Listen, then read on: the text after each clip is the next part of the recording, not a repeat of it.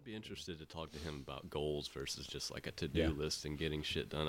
I feel like Eric would be more, I'm just going to get it done because I need to get it done. Like, I don't care what it takes in the time. I'm just going to do it and get it done. Yeah. Versus planning. Yeah. Planning to get it done. Planning to get it done. That's the part that I don't get either. Some people are planners. Some people aren't. I mean, I plan to get shit done. Right.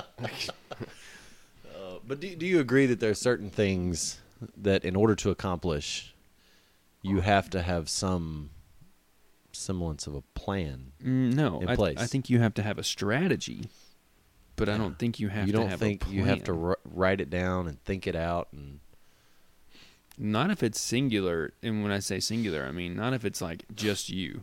Like if I'm leading a team to do something, well, yeah, like having a meeting or planning it, having something written to share, that's sensical. But if it's just you in your own little world, I don't know why you'd have to write it down.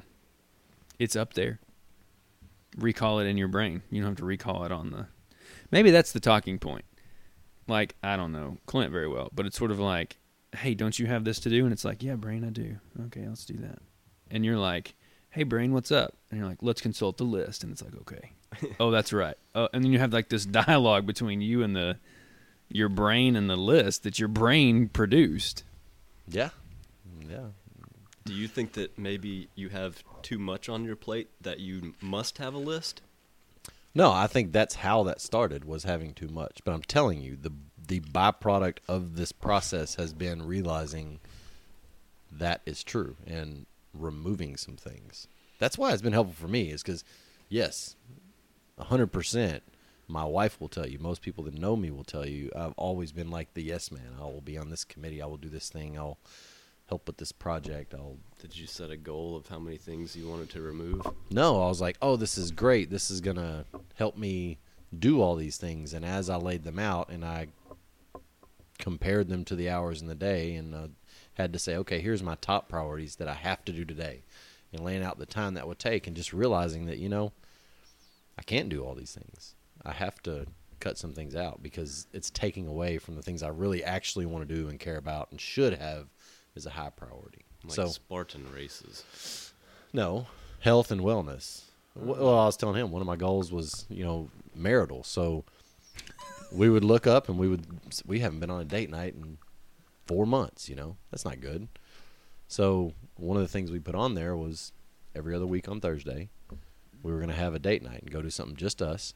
And, what are the first three things you need to do? Number one, schedule it and make sure that time's blocked off. Number two, have a sitter lined out to do that. Well, we did that. Our in-laws, or my in-laws basically said every other Thursday we'll just plan on keeping the kids. And we went and did different. We'd go to the movies, go to eat, do different things, and that was kind of our goal. And that helped in terms of me and my wife and our relationship. So that was part of it. Had I not just had that and thought through that and just constantly remembered and took notice that that's one of the things we were going to do, when somebody said, hey, can you do this thing on Thursday? I would be like, yeah, sure. But now I know I can't do that. Sorry, So yeah, that's sensical to me. Yeah, it's not a situation of trying to do more with less time at all. It's by far the byproduct has been cut more stuff out, say no to more things, be more protective of my time. So that's something I'm not good at and haven't been good at. You should make a movie about that. Somebody that says yes all the time and then they start saying no. Mm-hmm. And make it star like a Canadian. Should be a comedy. Yeah. But with like a heartfelt message at the end. That'd be cool. I feel like there was a movie that's the opposite of that, and I think that's what y'all are talking about, right? Let's. I want to ask you one final non-serious question. Okay. Since we have nowhere to go, we're just meandering around.